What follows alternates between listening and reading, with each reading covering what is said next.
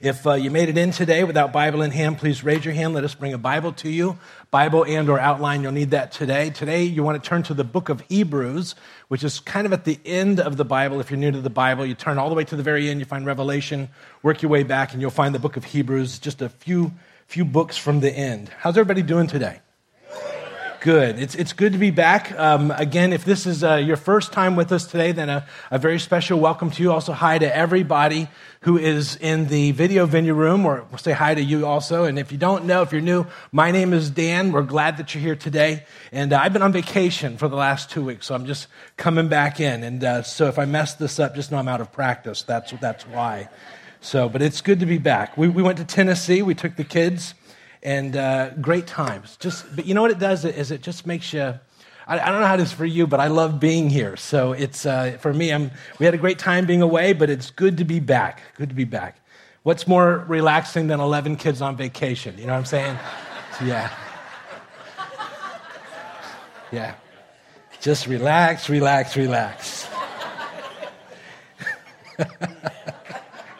10 days too. We drove a little fast on the way home. Well, anyways, the book of Hebrews. We're going to begin a new book today, and I'm always excited when we begin a new book. You know, here at Calvary, we teach through books of the Bible, chapter by chapter and verse by verse, and I'm always excited when we begin because I think at the end of this, we're going to know this book. And this is one of those great books where there's so much in it. It's one of the deeper books of the New Testament. So each week the question is going to be, what do you leave in and what do you leave out? Your outline has us going all the way through the first chapter, but we might only get through the first 3 verses today. So, but that's okay because it'll be there next week. So I don't typically do that, but every once in a while it just seems to work out that way. This is a fascinating book. It's called Hebrews, and in most of the New Testament books, it will begin with like talking to the church of Corinth or to the Philippians, and it names who it's speaking to, but nowhere in this book does it name who it's actually being written to. It's called Hebrews because as you read the book, you realize that whoever wrote this book is writing it to a group of people who have an amazing command of the Old Testament. So they would be Jewish believers. And so much of a command of the Old Testament that there's going to be several times where the writer is going to, as he's quoting an Old Testament book, and this book will have more Old Testament quotations than any other book, but as he's quoting, he'll just stop in the middle of the verse, just assuming that they know it and they're just gonna complete it. For instance, if I say something like, Jesus said it's better to give than to. See, you all know that. I don't even have to finish it. You just know that. But what we're going to find is we don't have that same command of the Old Testament as they did. So when he stops halfway through, there'll be a few places where we'll look back and see what was actually being said as we kind of complete the thought. Now, we're going to see that this book is also written more like a sermon. It's going to have lots of repetition as the writer makes his point. There's a lot of topics that are going to be covered in this particular book. It's going to be very practical. The theological part is going to be in the first couple of verses, but it's going to become very, very, very, very practical as we go through it. So we're going to see a few things as we travel through, and I have just a couple of verses I want to walk through. We're going to put them on the screen. The first verse, we're going to find that this book is written to believers. It will say, therefore, holy brothers. Never in this book does he question their salvation, that they're standing with God. It's also going to be a book that talks a great deal about faith. Next verse, it'll say, let us hold fast the profession of our faith without wavering, for he is faithful that promise. And one of the things that we're going to do when we get there, we're going to interpret that verse in its context, and then we're going to see its wider application. But this book is going to talk a great deal about faith. Another verse is going to say, for indeed we had the good news preached to us, just as they also, but the word that they heard did not profit them because it was not united by faith in those who heard. And we're going to discover that you can have all the promises of God, but if you don't believe them and you don't act on them, they're going to do you absolutely no good. We'll talk about that when we get there. And the next verse we're going to see, now faith is the assurance of things hoped for, the evidence or the conviction of things not seen. And one of the things that we're going to see is that faith is believing what God says, not what our current circumstances have to say. And the two are very, very different. Well, another verse that we're going to see is that without faith, it's impossible to please him, for he who comes to God must believe that he is, and that he is a rewarder of those who seek him. One of the things that we're going to find, and you've probably seen, but there are many people who will believe in God, but they never come to the place where they actually believe God. And we're going to talk about that as we go. The way that we please God is that we trust not just in him, but we actually trust him. So this audience that Paul is writing to in that first century, they're going to come from a very strong Jewish background, but they've also been through some difficulty over the past few years. So we're going to see verses like this on the screen. And Paul would say to them, okay, well, we'll go with that verse. So in the midst of some difficulty, okay, we'll go back to that verse then. Thank you. We're good? I'm going to go with this one right now. And Paul would say, you sympathize with those in prison and joyfully accepted the confiscation of your property because you knew that you yourselves had a better and lasting possession. This is a church who at times, because of persecution and just difficulty, had really had the bottom fall out. And being a believer really cost them something. But one of the things that we're going to see is in the midst of them going through that, it's going to say, let's go back to that other verse. There you go. In the midst of that, they faithfully ministered to the needs of others. So even though they personally were going through a difficult time, they made a way to make sure that they were reaching out to others who were also going through a difficult time. And so maybe today you're in that place where the bottom is falling out of your life and it doesn't seem like it's going to work out. We're going to talk a great deal about what we'll call enduring faith as you walk through those difficult times. How do you do that? How do you exercise that faith? But we're not just going to talk about enduring faith. We're going to talk about conquering faith. Notice this verse. There it is. Who by faith conquered kingdoms, performed acts of righteousness, and obtained promises and shut the mouths of lions. See, there's enduring faith where we get through it, and then there's conquering faith where we go out and we do great things for God. There are many of us in this room, in this church, and certainly at the church at large, who God is calling to step out and to trust him and do something great for God that will be a great blessing for many people. And it's going to take some conquering faith to do that. And the reason I say that is because it takes faith, because not every day when you're launching out doing something great for God does it always look like it's going to work out. If it always looked like it was going to work out, it wouldn't require any faith. And so we're going to talk about how do you walk in that faith? How do you trust God as you go through difficult times and as you accomplish great things for God?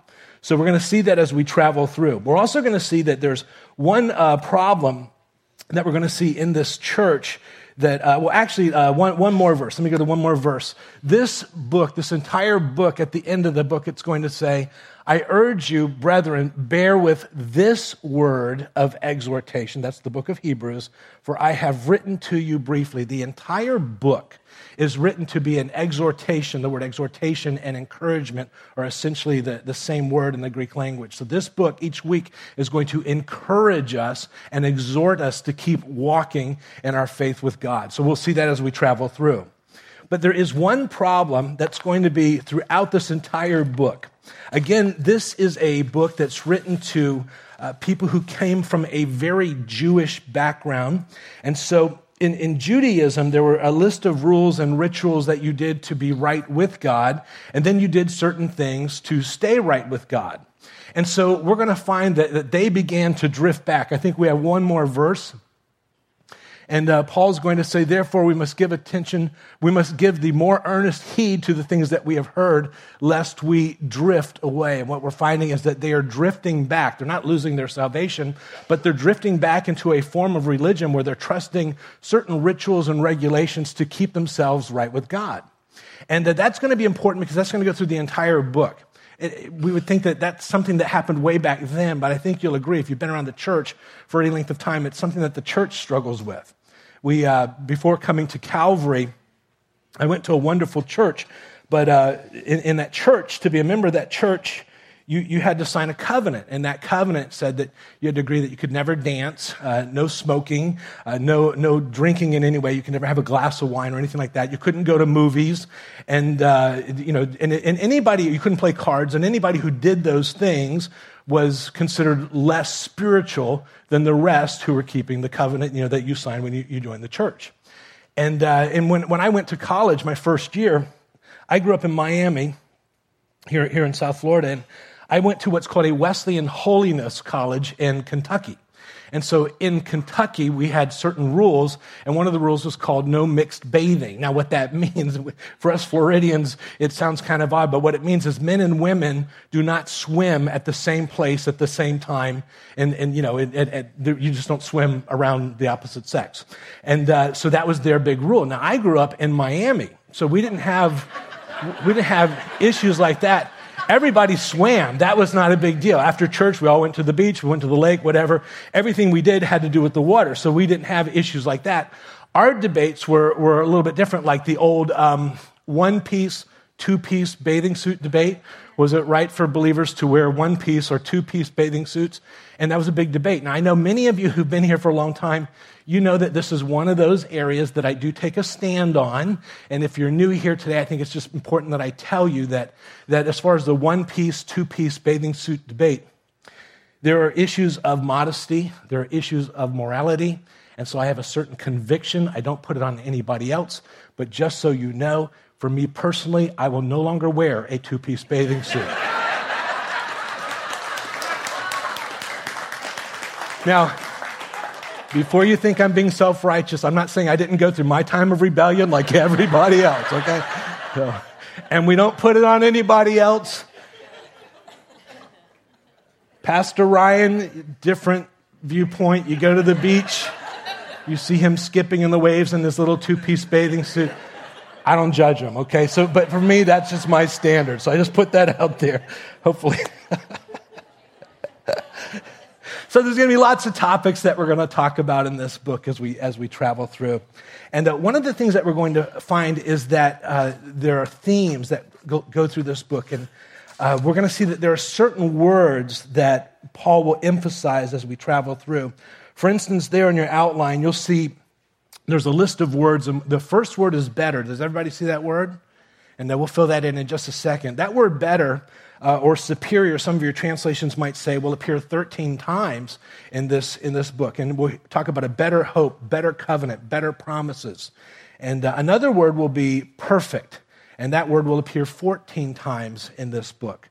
And it'll talk about those of us who have been perfected forever, them that are sanctified. We've been perfected forever. Another word that's going to be predominant in this book is going to be the word eternal and forever. And that'll be, or forever, depending on your translation. That'll be mentioned 9 times. And it will talk about Jesus, who is the author of eternal salvation. And it will talk about you and I as believers. We have obtained eternal redemption. And we have an eternal inheritance. And one of the things that Paul will drive home for us is that if you can lose it, then it's not eternal. And it's eternal because you can't lose it. And we'll talk about that as we travel through. So I want you to fill in the blanks here in that first sentence because this is going to be a major theme. Jesus Christ in the Christian life, he gives us our better because these blessings are eternal and they give us a perfect standing before God. We're going to see that we're right with God not because of anything that we have done. We're right with God only because of what he has done. My kids are my kids not because of anything they have done. They are my kids because they've been born into my family. And so that we're going to unpack that as we travel through. Now, another thing, because this is the introduction to the book, we have to discuss who actually wrote this book. This book is unique. The other books in the New Testament will begin with like I, Paul. And or John will, they'll tell us who it is that's writing it. This book doesn't say to the Hebrews. We get that because we read through it. And it also never says who wrote this book. So who wrote this book? Well, I hold to the commonly held view that this book was written by Paul the Apostle. and for several reasons. Other people hold that it was somebody else. But to me, the evidence suggests that it was Paul the Apostle, and I'll just share with you very quickly why. It's just one of those things you kind of need to know as you get into this, because as we read through, I'll say Paul says, and you'll know why I hold that. And probably you don't care, but it's the introduction to the book, so you have to say that. That's where you say, okay. Okay. All right. So in the New Testament, you have some key players. You have Peter and you have Paul. And what's interesting about their ministries is that Peter is called to minister to the Jewish people.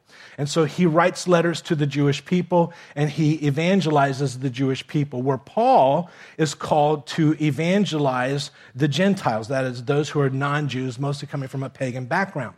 So when Paul writes a letter, he's writing to the churches that he had a great deal to do with in their starting and all of that. So he writes to churches that are predominantly Gentile. So Paul to the Gentiles and Peter to the Jews.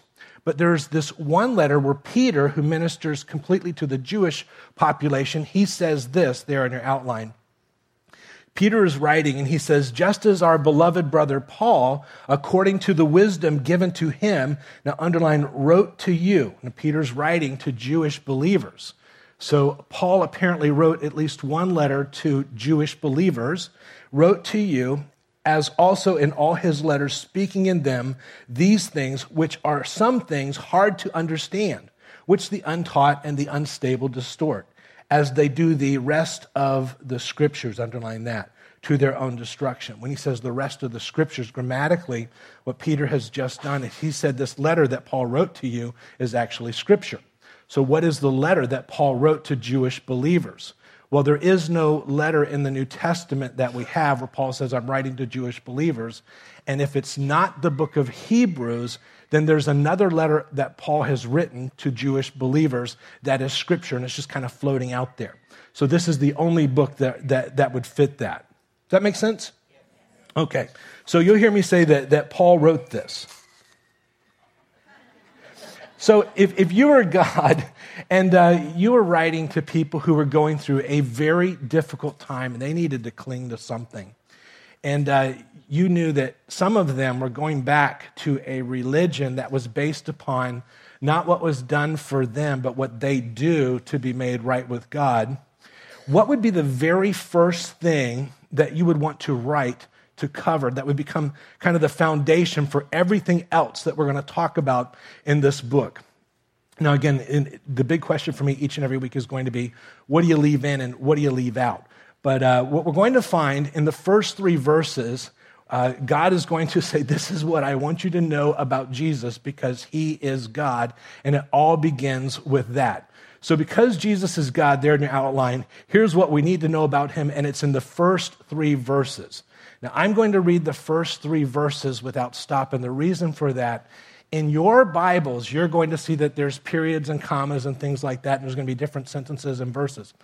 When this was written, the first 3 verses are written as one sentence. But that would fail just about in any English course in our culture. And so when they translated it, they put periods in there, so it looks like several different sentences, but it's one sentence in the original language.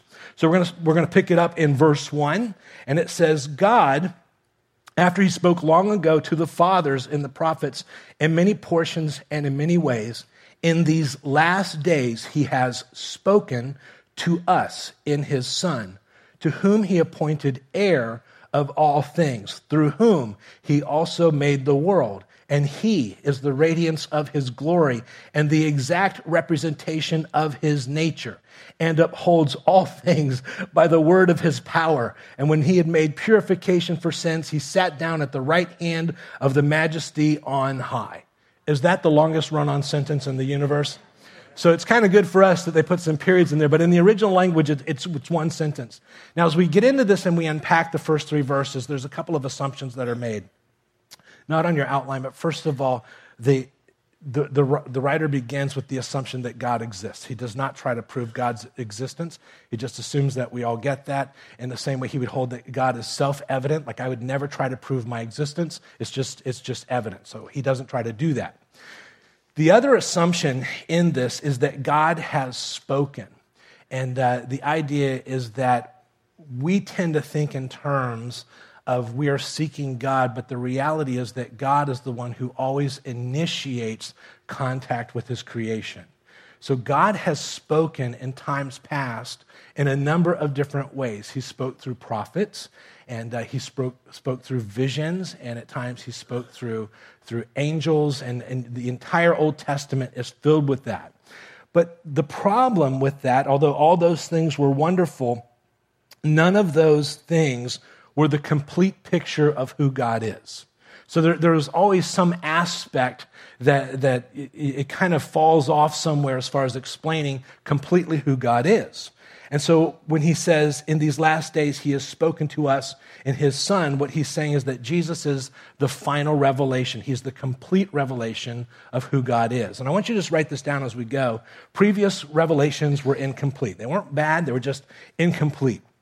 So what would God want to tell us in this? We're just going to highlight 7 things as we travel through. First of all, he says in verse 2, it says, in these last days he has spoken to us in his Son, whom he appointed heir of all things. And I want you to underline that word, heir of all things. The first thing that God would want us to know is that everything in the universe belongs to Jesus. He is the heir of all things. Go ahead and write that down. It belongs to Jesus, in part because he's God and God the Father has given it to him, but we're also going to find that it all belongs to Jesus because he created it. So number 2, I want you to write down that Jesus is the creator.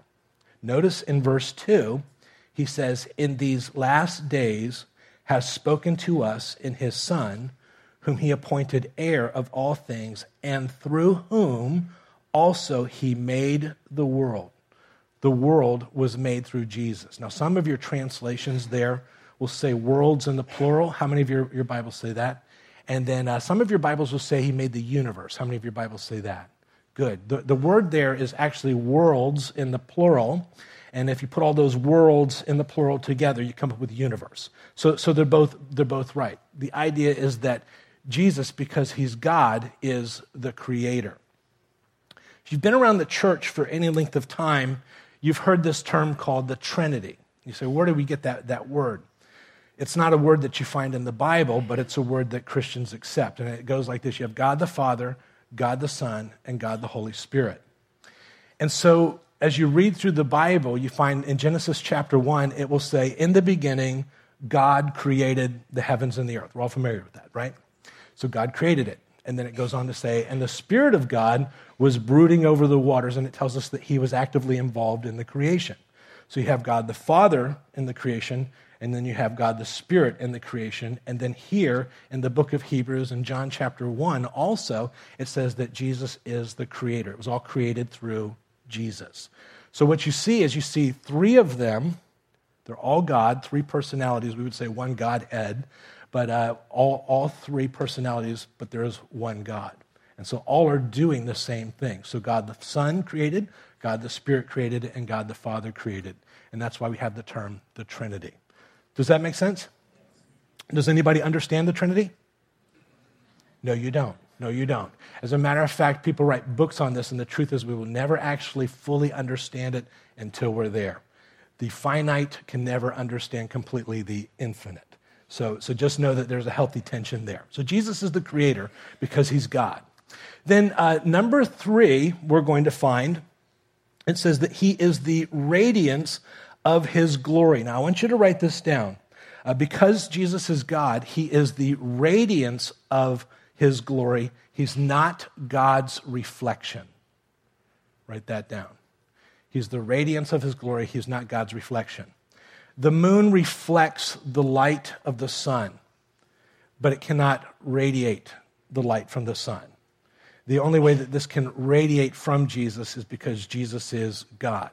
He does not reflect God's greatness, his glory. He radiates that. It comes from him because he's God.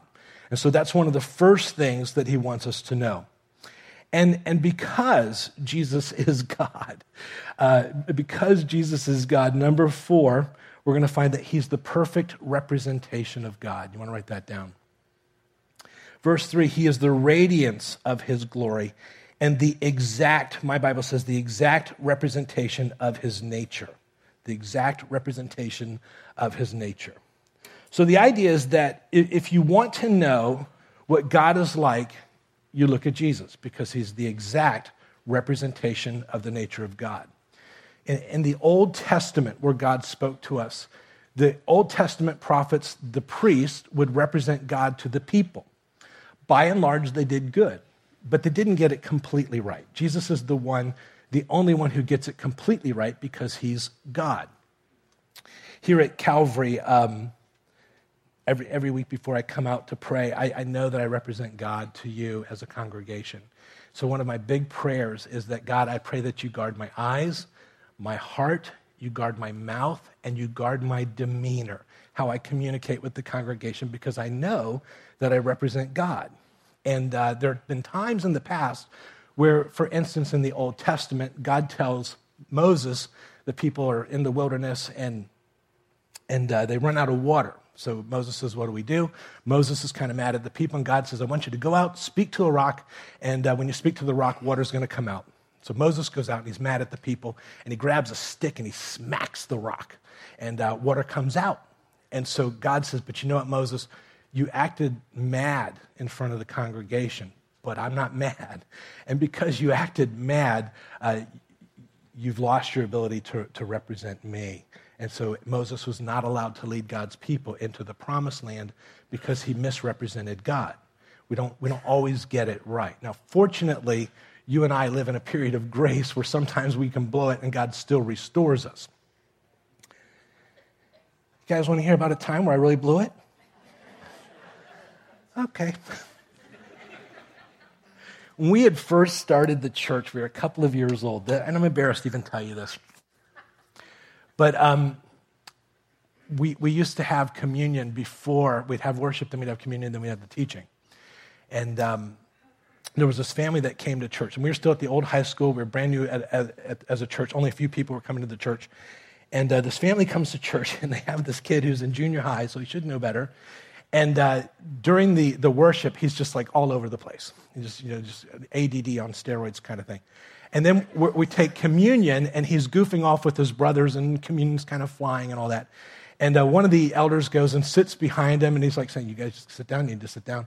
But anyways, everybody in that entire section was focused in on this one kid, and he wouldn't stop. And so then I get into the teaching, I'm about halfway through, and this kid's in a wrestling match right down in the front. Everybody's looking at him with his brother. He's in junior high, so he should know better. So I, the love and grace of Jesus, said, I pointed to him and said, you need to go, we're done. And he goes, me?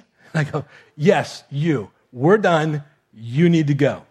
So the entire family stands up, and as they're standing up, I'm realizing this is one of those awkward church moments that now understand, I grew up in a very early in a Baptist church where the senior pastor would sit there and his boys sat on the front row, and when they would goof off, he'd say, boys, you better straighten up. I'm going to take my belt off right here. I'm going to go down and whoop your butt, okay? And he'd say that in front of the whole church. So I didn't do that, okay? I didn't do that. But I said, we're done. You need to leave. And they did. And I have felt creepy about that for more than a decade because I knew I misrepresented God. Yeah. For me or for the kid? Because here's what happened in the church after the service. There were two camps in our church. The ones who wanted to make sure I knew that I'd really blown it, and they were there. And the other ones would come up and say, I'd have whooped that boy. You did the right thing. I was waiting for somebody. I was about to do it myself. So anyways, my point in all of that is I didn't get that right. It's probably an axe murderer. I don't know, but I didn't get that right. But here's why Paul, I think, writes this to this church, because as you walk with the Lord, there's going to be some people who represent God to you. And sometimes with the very best intentions, and sometimes without the very best intentions, they're going to mess that representation up. If you've been walking with the Lord for some time, immediately you know a scenario where somebody was supposed to represent God to you, and they didn't. They didn't get it right. And because of that, Paul says, so you need to look to Jesus who is the author and perfecter of our faith. He's the exact representation of the nature of God. Does that make sense? So they need to know that. They need to know that, just like we need to know that. By the way, one verse. This is one of my life ministry verses here. And there in your outline, it says, not that we lord it over your faith, but are workers with you for your joy, for in your faith you are standing firm. So our heart here is to come alongside of you, never to lord it over you, but to encourage you in your faith. The fifth thing he wants this church to know that he's writing to is that it's all going according to his plan, his plan. Verse 3 says, and he is the radiance of his glory and the exact representation of his nature. And in my Bible, it says, and upholds. Some of your Bibles will say sustains, and some of your Bibles will use a slightly different wording, but upholds. Whatever that word is, you want to underline that. All things by the word of his power. So he's not only the one who created it, he's the one who holds it together. When you look at the creation story, it's all created by his word. God spoke, and now it's all held together because God says. And that's certainly true. But that's one of those words that doesn't translate very well into the English language because it's a much bigger word. So there in your outline, I have uphold, sustaining. The word there is pharaoh, all things by his powerful word, from his powerful word. Now, that word Pharaoh does not translate into English very, very well, but from the Theological Dictionary of the New Testament, there in your outline I've placed, it means sustains, upholds, Pharaoh. It means it's a primary verb. It means to carry or bring from one place to another, from one place to another. So it's not just that he's holding it together, but he's carrying it from one place to another. And again, this word does not translate well into English, but every commentary that you read will want to stop and illuminate that. For instance, Wiersbe's commentary on that word says it means holding and carrying from one place to another. He is the God of creation and the God of providence who guides this universe to its divinely ordained destiny. So God started it somewhere, and he's carrying it somewhere. The NIV Life Application commentary says the action speaks of the continual organization and carrying forward of the created order to a designed end, So the idea in this word that God wants to tell this church that's been through a difficult time, he wants them to know that it all started somewhere. He's the creator. And as the creator, it came into existence because he spoke it.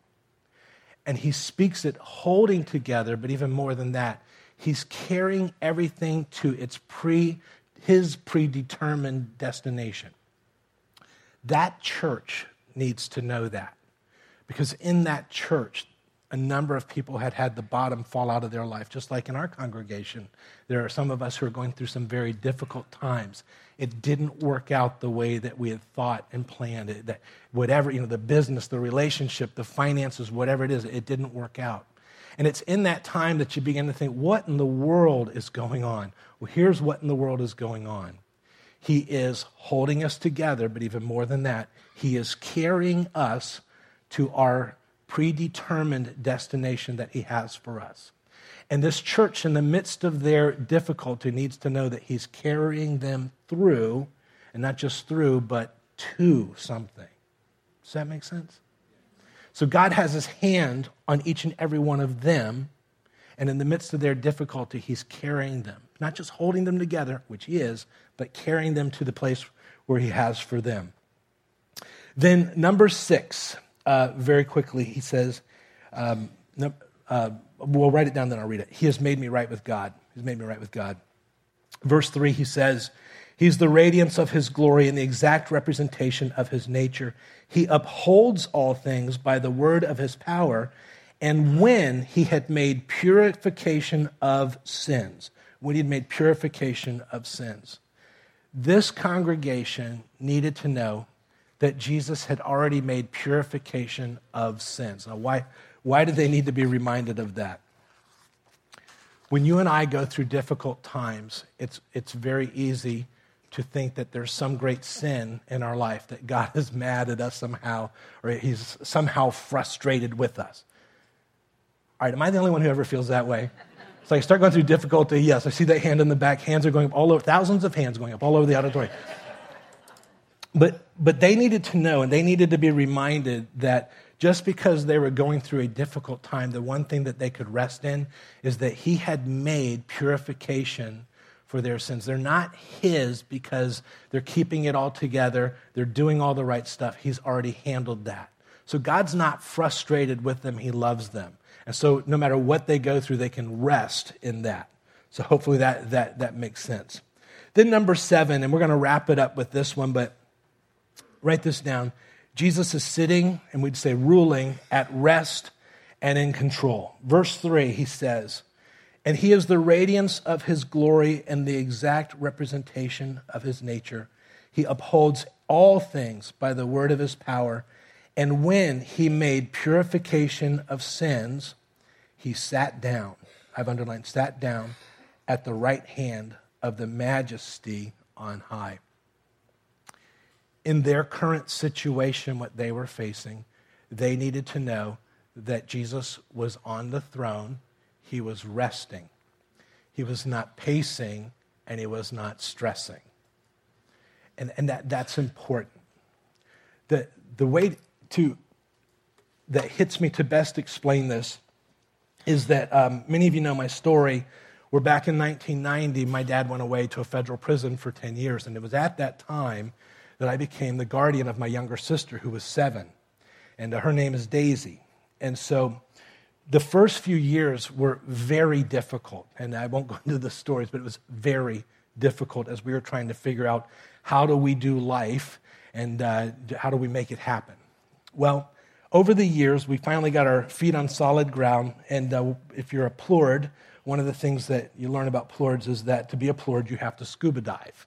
So it's just one of those unwritten rules. That and jump out of airplanes, but that's a story for another day. So Daisy, I took her when she was about 14. She'd been scuba certified, and we decided that we were going to do this great dive off of West Palm, and it's called Feed the Stingrays dive. You might have been on that if you're a diver. And it was one of those dives where you go down deep enough to where the light doesn't really come through from the surface. If you've ever dove that deep, you're sitting on a very white, sandy bottom floor, and as you look out, everything becomes very dark. You can see the white sand in front of you, but after a few feet, everything becomes very dark. So we're down there, and the current off of West Palm is very strong. So they have to put you in front of this big rock formation, or the current would just pull you away. So there we are. We get down to the bottom of this, and this is the coolest thing ever. And the dive master opens up his bucket, and he begins to pull out chum. And when he does that, stingrays from all over come flying in. Has anybody ever done that dive, by the way? It's the coolest thing ever. And there's like hundreds of them. And they just come flying. They come across the floor, and you have this white sandy floor, and they just come zooming in. They're coming down and all around. And all of a sudden, Daisy begins to panic. And she turns around and she looks at me. And of course, I'm like, this is the greatest thing ever.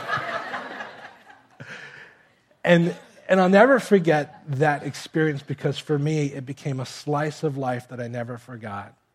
She looked at me and she realized that if I was okay, we were okay. You see, through the years, we'd walked through a lot of difficult times together. And through the years, she had learned to look at me in times of difficulty, and she came to realize, not at first, but over time, that if I was okay, then we were okay. And so when she looked at me and I was okay, I was having a blast, immediately her state changed, and she was able to enjoy the adventure. As you walk with God through the years, through the good times and the bad times, and for this church, they needed to know that he was sitting on the throne, not pacing, not stressing, ruling at rest. Because as they look at him, and the thing that God brings us to is as we look at him, if he's okay, we're okay. And you don't get that in an instantaneous experience. You get that with walking with the Lord over a period of time and going through the stuff of life, looking at him and realizing, if you're okay, we're okay. When you come to that place, it changes everything. Then you get to enjoy the adventure. Sometimes that adventure can be uncomfortable, but it's an adventure. That's what this church needed to know. And God says in the first 3 verses, before we go any further, and we unlock all the things that we're going to talk about, you have to know this about who I am. Does that make sense? So maybe you're here today and you're going through that difficult time and the bottom is falling out. Here's what he'd want me to say to you. First of all, he's at rest. And he's carrying you to that place that he has. And so you hang on to him and you trust. And remember that this whole book is an encouragement to keep trusting. And week after week, we're going to come back and be encouraged in our faith as we go. If you are taking those steps of faith and you're stepping out, wanting to accomplish great things for God, just know that in the same way, it's not always going to look like it's working out. It's in that time you exercise some faith, and each week you'll be encouraged to take that step and trust as you continue on that path of faith.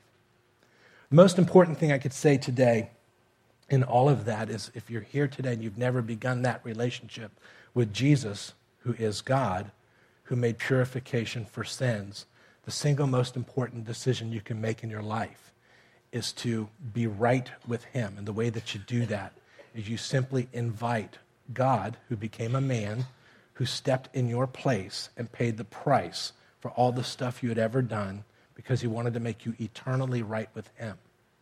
And you receive that. You receive that. You say, Jesus, come into my life. Forgive me. I want that relationship with you. And the Bible calls that being saved. Jesus called it being born again because it's a new life. And when that begins, Jesus steps into your life. Your past, as far as he's concerned, is gone. He steps in and he begins to work in your life, reforming you into the image that he has for you and the purpose that he has for you. And you've never met anyone who's ever come to Jesus, who's walked with him through the years, who has ever said, I regret making that decision. But what you will hear people say, you'll hear people say, why did I wait? Why did I wait? Because as a father, his desire for you as his child is that you lead a life that's meaningful, it's productive, where he can speak his wisdom into your life. And he can use you in ways that you never thought imaginable. So I'm going to pray. And if that's you today, then you have the opportunity to pray. After the service, there's going to be some prayer partners standing by. And before you leave here today, let us know that you've made a decision by marking that on your connection card. And then before you leave here today, solidify that decision. Pray with one of the prayer partners in the front after the service. And pray with you. Jesus, as we begin this book today, and as we go forward, for some of us, we're going through that difficult time, and we need to be reminded that you're carrying us to that predetermined destination that you have for us. You haven't let us go, and you're carrying us. And we need to know that you're on the throne, you're ruling in a resting position, so you're not stressing or pacing over our situation. And you're bringing us to the place where we realize that if you're okay, we're okay.